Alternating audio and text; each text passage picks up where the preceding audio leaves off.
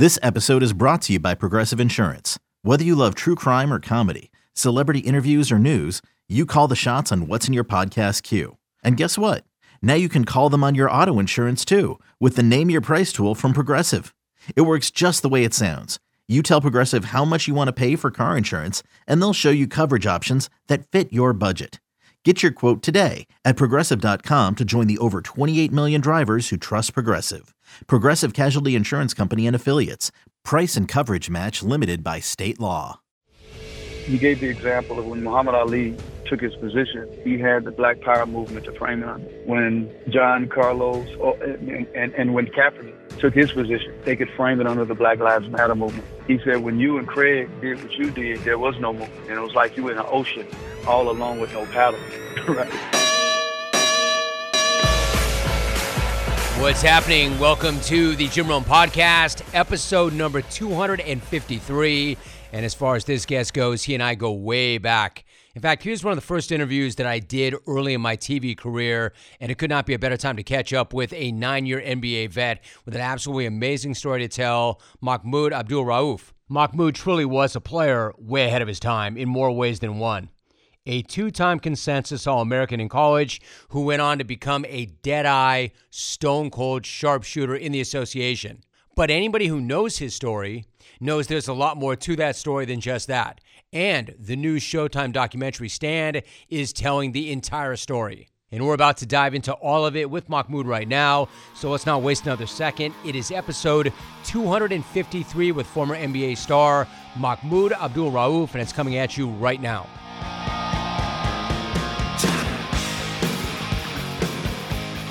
Mahmoud, my man, it has been a minute or so. I want to say that you and I actually truly, really do go back. You were one of my first interviews when I started in television back in the 90s, so it is really great to connect with you and talk about your documentary Stand, which premieres February 3rd on Showtime. How are things? How are you, my man?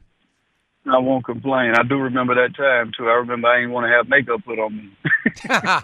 You were not the only one. And by the way, I'm still doing that, and I still don't want that stuff. So I feel you. I understand. Listen, this is clearly not the first time you have spoken about the Stand and the ramifications thereof, but it is the first time that you sat down for a production of this magnitude. Clearly, you had thought about this for quite some time.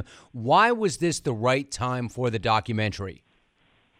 Well, I don't know if it's actually the right time, but it definitely feels like it. And I think I know that years ago I had something to say, but I think with the fact that I'm 53 now, I've done more reading, I've experienced more in life, I've had more conversations, and then with the changing of things, you know, social and political, I think I'm in a better position now to articulate exactly, for the most part, what I was thinking and feeling.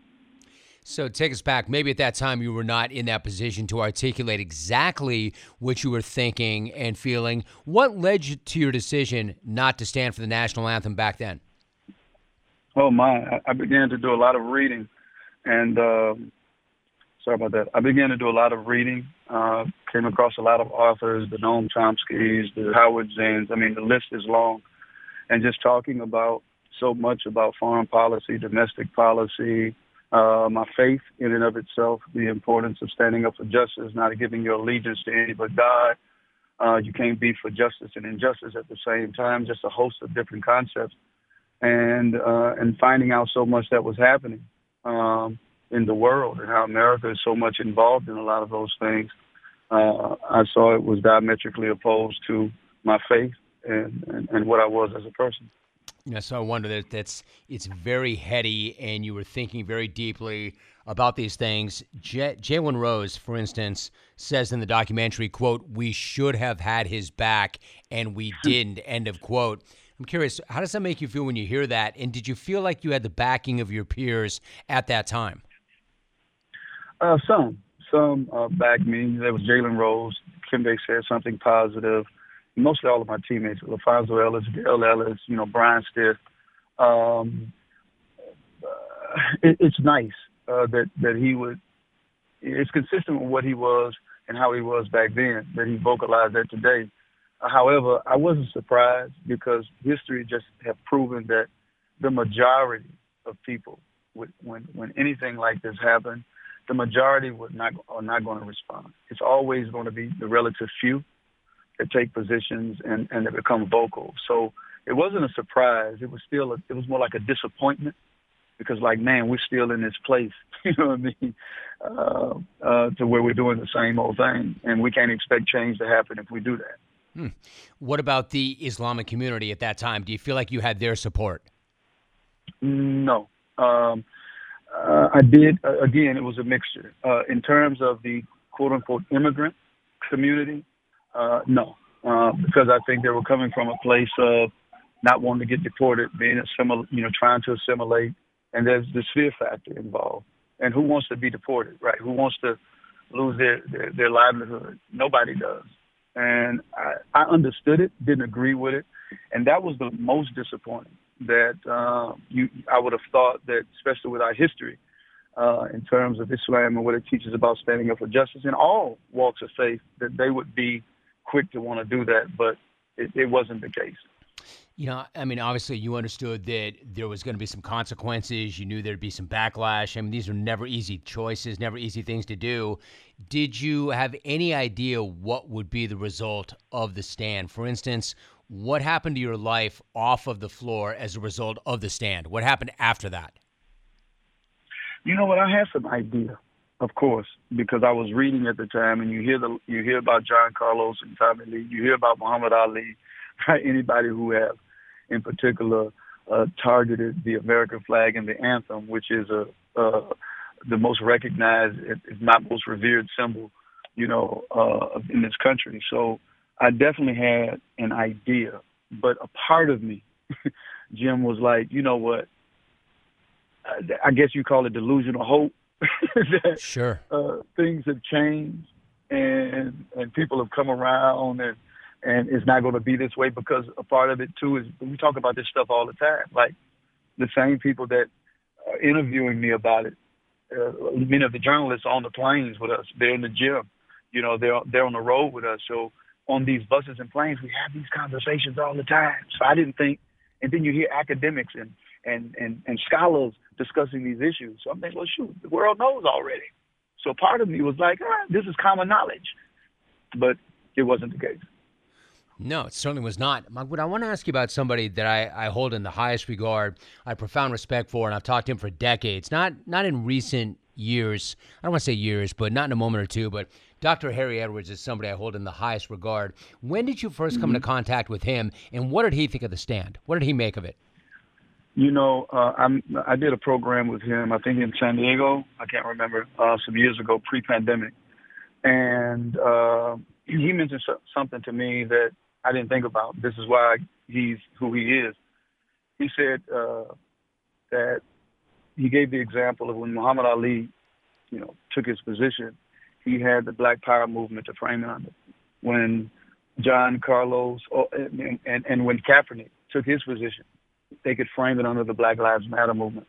He said when you and Craig did what you did, there was no movement. And it was like you were in an ocean all alone with no paddle, right? And so this is basically what he said. He didn't say that he disagreed with it.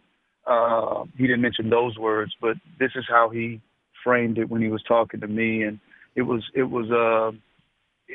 more so applauding it, the decision and standing up for what you believe in. Yeah, being a man of principle. Man, that is music. That is absolute music to my ears. You should know by now exactly what that sound represents. That is the very best kind of notification you could ever hear. It is the sound of another sale on Shopify and the moment that another business dream has become a reality. Shopify is the commerce platform revolutionizing millions of businesses worldwide. It doesn't even matter what you're selling. Shopify simplifies selling online and in person so you can focus on successfully growing your business. I mean anything.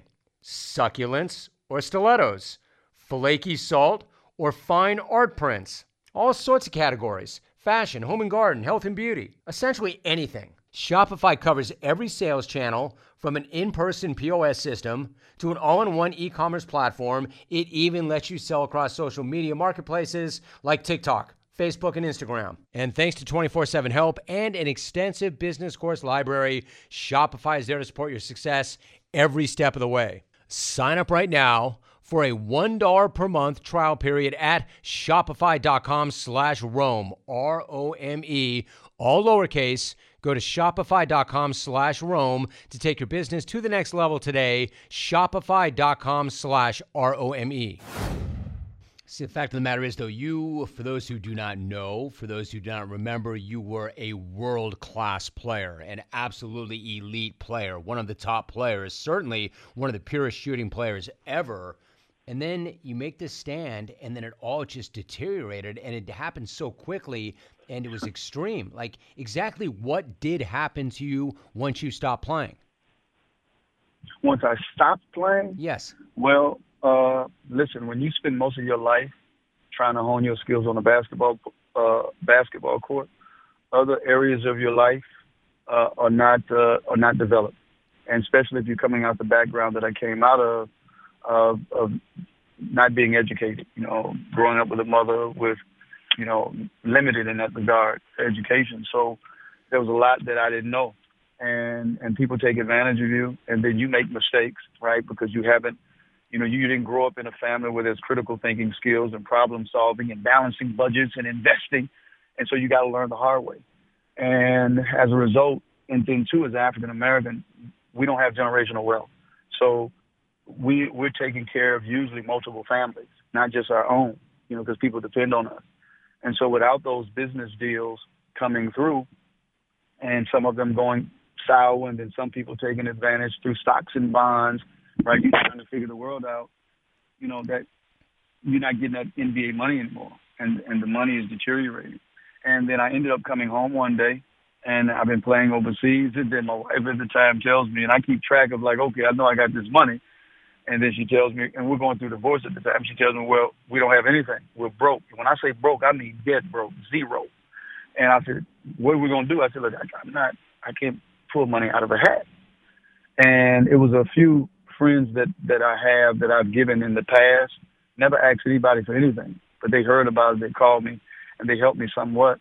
But it got to the point where I was like, I lost my home. But before that, I was living in the cold. I didn't have heat. I would have to light these little candles and put them in the bedroom. Put them in the bathroom, close the door because it was the smallest room in the house, and sleep on the floor. And been reduced back to eat what I was eating when I was growing up. I said, wow, what life has a full term. But I never, even people that were very close to me, until the book came out, I never knew. Because this was something I got into. God wills, I got to get myself out of it. And it was one of the hardest moments ever that I had, that I experienced in my life. And keeping it a secret for most people, and still keeping a smile on my face, and still just like, man, please God guide my steps. I don't know what I'm gonna do, but please point me in the right direction, and don't let me lose my way in this process. I know this is a test. Yep. Mahmoud, it's an amazing story and anecdote that you just shared. Terrible, terrible stuff. What was your process? How were you able to get through that? How were you able to maintain your faith? How did you work your way out of that? Again, faith is what governs everything I do, even though I'm not perfect, far from it. And so, constantly analyzing and engaging what God is telling me. Everywhere where he says, I'm going to try you with something, he's also reinforces it with something good. I'm not going to give you a burden you can't bear. With difficulty comes ease, right? And so I'm telling myself those stories, and instead of resting and drowning in that moment, because what you focus on grows. I said, no, God, you ain't this is not meant to dehumanize me. You sending me through this to elevate me, to teach me something. Just help me to stay strong. So I would always reinforce it with some positive. Then I surrounded myself around people that just, that were positive, and even though they didn't know, and I stayed busy. I stayed moving, even though I didn't know what was going to happen. And then doors began to slowly open, invited to speaking engagements here, not knowing what to charge, and then people liking what I got to say, and invited to this speaking engagement, talk about this issue or that issue. And then I was able to do it long enough to where I was able to pull my pension, but then you pull it in early at 45, you might as well say half of it's gone. And then I'm going through a divorce, so I got to get that half up as well. So it's like, okay, I got to figure this out. Yeah. I'll tell you what. But that's what did it. You know what? I love what you just said. What you focus on grows. What you focus on grows. I love that so much. I mean, you kind of answered it, but it would be so natural to be bitter about some of this, or frankly, most of it. And I already know the answer because I can hear it in your voice, but I'll ask the question: are you bitter or angry about the way things transpired? Well, I mean, don't get me wrong. I think anger is a tool. I don't think we should drown in our anger, but God has given us these emotions to use in the wisest of ways. We got a right to be angry at things that we feel are unjust. So, yeah, I don't think that because I took a position to say something about how I feel about this country, which is our right as human beings. Forget what the Constitution say, the Bill of Rights, the Declaration of Independence. God gave us that right to voice, what we feel. But it's not that it was wrong, right? And so to have your career destroyed as a result of that, as far as I'm concerned, it's a strong word, it's criminal, right? And so, I'm bitter because I don't think also that much has changed with how things are done, even with the NBA. They say they're more progressive now. If you compare them to the NFL, one could argue seemingly they're more progressive. But I don't think that that's the case. I think they're just more savvy in how they go about things. And there's examples of that, with things that have happened in the league, and the fact that they haven't even reached back. You would think, okay, if you've changed, Craig Hodges did something that every citizen should have the right to do, even if you're not a citizen. If you see where there's things that can help, and if you're a leader of the country, why wouldn't you accept someone's recommendations or at least look at them? And so people condemned him for that. But the people that should be condemned is not Craig, not the citizen. It should be the people that felt that there was something wrong with it. And so they haven't even reached back. I talked to Craig, said, man, all these conventions and talk about social justice, they haven't even reached back to ask me to come speak. So usually if there's a change, you want to reach back and say, who have been affected by this? Let's bring them on. Let's have this discussion. So, yeah, I'm still angry at that because so many lives are affected as a result. Monies was lost. Families that could have benefited from that was affected as a result of what? Somebody's personal feelings, being sensitive about not what was wrong, not what was inaccurate, right? No, just based on what someone feels and believes. So, quick question. Why is Old Trapper beef jerky so amazing? Let's start with the fact that it is a family-run business. A family business which stands by quality and produces the world's best beef jerky. Now, I've made this point many, many times, and I want to make it again right now. Beef jerky is not just beef jerky. I think some of you go to the store and you reach for the beef jerky and you think it's all the same. In fact, you might not even know what you're buying. That's a big mistake. Stop making that mistake. All beef jerky is not the same. In fact, there's nothing like Old Trapper. It is simply the best. 4 mouth-watering flavors, so you can get your choice of whatever you want. Myself, I like them all the same. I bounce back and forth between each and every one of them, so you can do the same thing. They come in 4-ounce bags. If you need to learn, do it that way. If you already know what you want, go with the 18-ouncer. That way there's enough for everybody, the entire unit, the entire family, the entire team. If you do not see it, ask for Old Trapper by name because no other jerky compares. Old Trapper, what is your beef? I mean, that expression, your belief in that expression, when you talk about how that destroyed your career, is there any doubt in your mind that you were blackballed from the NBA because of those beliefs? At first I fought against wanting to say it. And I say this a lot. It's like we're in the habit of, if a white person does something to us, because racism is an integral part of just the world, right? And so we're quick to want to go to the race. That was racist. Not everything somebody do to you as white is racist. So not every time somebody lose their career in the NBA is it blackballing, right? But as I began to look at the patterns, and I'm looking at, man, okay, I'm traded at a time. I'm in my prime, and I'm getting off this year. But also, I'm looking at too, and I didn't know it at the time, that they did a poll that I'm the most popular athlete in Denver, even over John Elway. You know how Denver feels about John Elway. You bet. But then I get to Sacramento, then my minutes decrease. And then usually when I didn't play, reporters would come to me, hey, why aren't you playing? But it's like it was hands off. Very few, right? And they would broach the subject. And then they come out with this special about the top free throw shooters in the league. I'm not even mentioned. I'm saying, we know that there are relationships in everything, relationships in business and kind of like what happened to Kaepernick, the collusion thing. And so I'm starting to look at this. I'm like, yeah, I can see the writing on the wall. Okay, don't play him. Put him in compromising situations. Put him in, take him out. Have a lot of games where he don't play.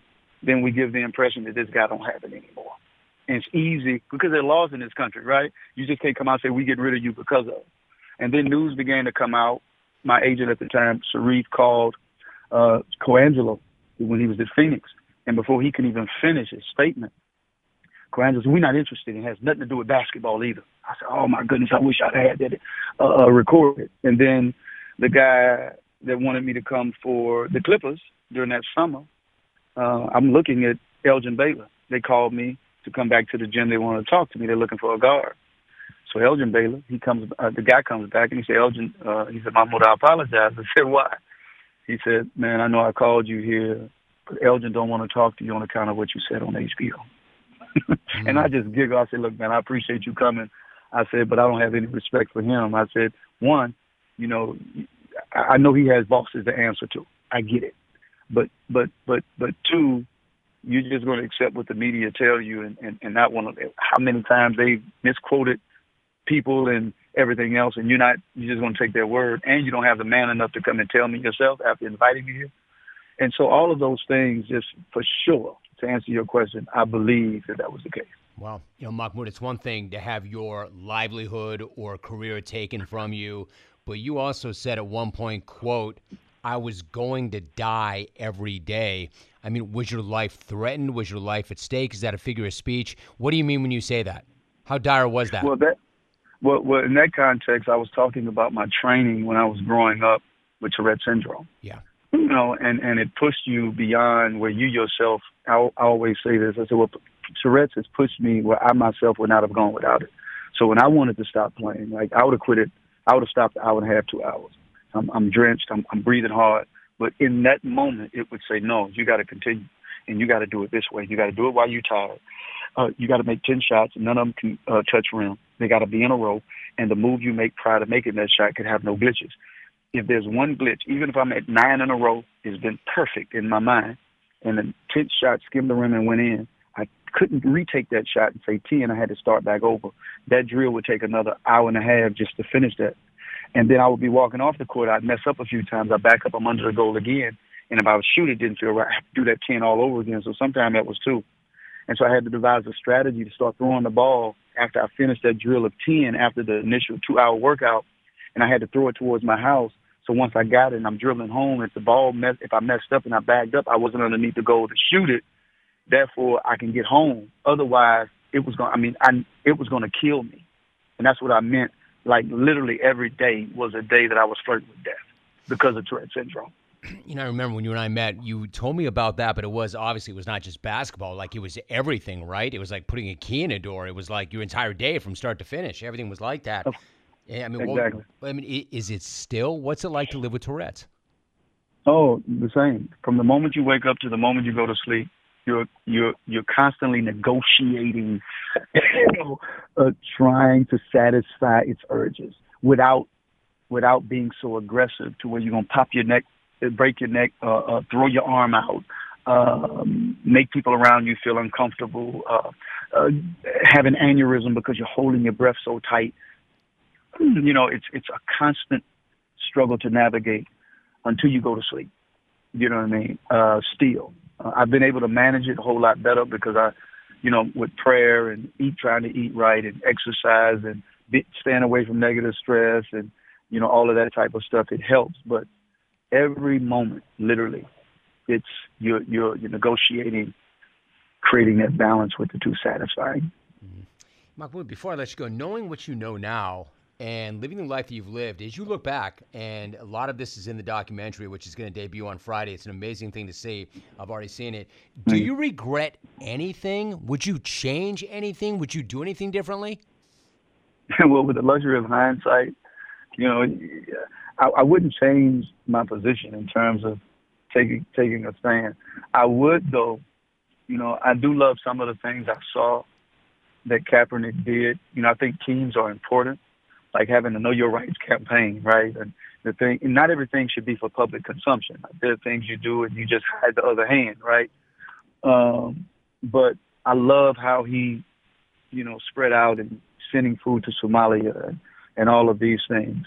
I think that was genius. But outside of that, I would love to say that I could have been more versed in, the world around me and explaining things and articulating. But outside of that, no, I don't regret it. I wouldn't change it because I never stopped, because I haven't been seen in the media.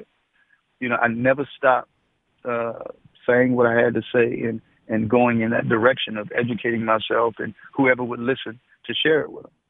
So before I let you go, I'm really curious then, what is your relationship then with the game itself? As an example, given everything you've been through, all the adversity, the fact you were blackballed from the NBA, did you ever lose that pure love for the game?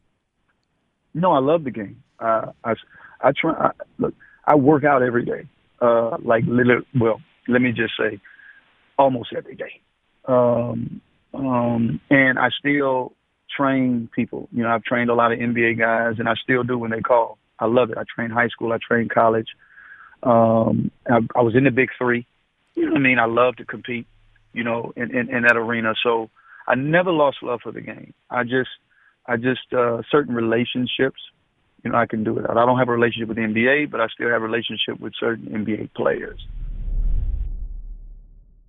NBA fans, it is time to bring the hoops action to the palm of your hand with DraftKings Sportsbook, an official sports betting partner of the NBA. This week, new customers can bet $5 and win $200 in free bets instantly and for a limited time. All new and existing customers can get a no-sweat same-game parlay every day. Go to DraftKings Sportsbook app today. Go to the DraftKings Sportsbook app today, opt in, place a same-game parlay on any NBA game, and if it doesn't hit, you will get a free bet back. So do this right now. Download the app now. Sign up with the code ROME, R-O-M-E. New customers can bet $5 on the NBA and get $200 in free bets instantly only at DraftKings Sportsbook, an official sports betting partner of the NBA with the code ROME. Minimum age and eligibility restrictions do apply. It's void in Ohio. See show notes for details. That makes sense. And I know, watching you in the Big Three, I know how much you like that. So the documentary is absolutely tremendous. I'm so glad that you were finally able to tell it. You had your book already, but I'm so glad you could tell this story in long form, in doc form. Other than elevating the conversation and continuing it and opening minds, what do you hope comes from the release of the documentary Stand?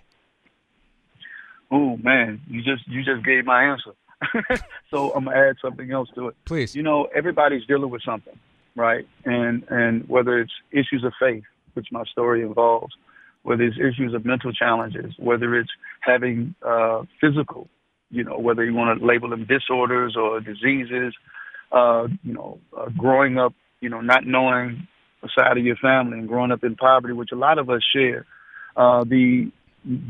feeling like you've been duped in the educational system and misinformed and miseducated, and having to try to re-educate yourself and you develop the guts in terms of not being silent and to become vocal in the process of going through all of that.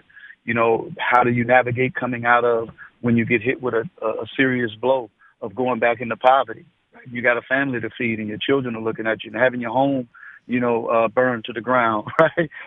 All of those, because never in the history of, I think, mankind have you had so many youth that are experiencing mental illnesses and wanting to kill themselves, right? And so all of those things, I hope that somebody could gain something from when looking at that story, whatever resonates with them, take it and run with it. Can I just follow really quickly? When you say having to deal with having your home burned to the ground, is it accurate to say, was it the Klan that burned your house to the ground? You know what? It's easy to say that, but it could have been that. There were Ku Klux Klan insignia there. There was truck tracks before that, and then there was the burning. but it could have been the impression that it was the Klan, right? By putting it up there. I just know it was burned down, and I know it was in a part of town where it's known. I think is also a part where Brett Favre is from, the Kill, Kiln. It's a part where it's known to have a lot of Klan activity. And when we said to the police that somebody in the little convenience store said they heard people coming in there talking about doing something to it, and they gave us names, of course they said they investigated, but nothing came out of it. The FBI got involved, but they couldn't find out who it was. But yeah, it's suspected that it was there. As I mentioned, I've got the advanced copy of it already, so I know it's worth everybody's time. I've got profound respect for you. I have profound admiration for you. I'm glad that you remember that we kind of came up together in that regard, like from a media standpoint, an athlete standpoint, because I always remember the conversation. I would even say to you that I remember at that time, Christian Laettner was not doing any media, and we went out to him. And when he sat down with me in that same studio that you were in not long thereafter, I said, I got to be honest with you. And I was kind of a young brash buck on the way up. I said, I got to be honest with you, Christian. I'm a little surprised that you're sitting here. And he said, I saw the interview that you did with Mahmoud, and I appreciated how you and he both handled it. And that's why I'm here today. So not only that, isn't that interesting? Like, because that guy was a different guy who didn't do that, but he saw our time together. So that always meant a lot to me, too. I just share that with you because that's just one of those things I think about, and I think about those times. So much respect to you. It is so great to get caught up. Congratulations on the documentary. I want to remind everybody that it premieres on February 3rd. It's on Showtime, and I really do appreciate you so much. No, thank you so much.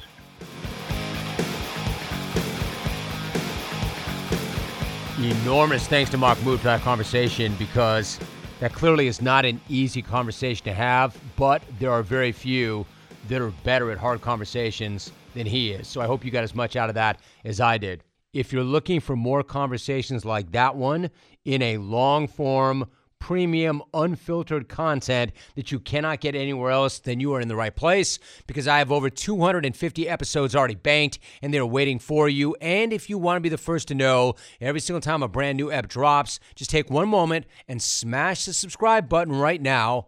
Stay tuned for episode 254. It's coming to you from Radio Row in Phoenix next week. Thanks so much for listening. See you next time. We're out.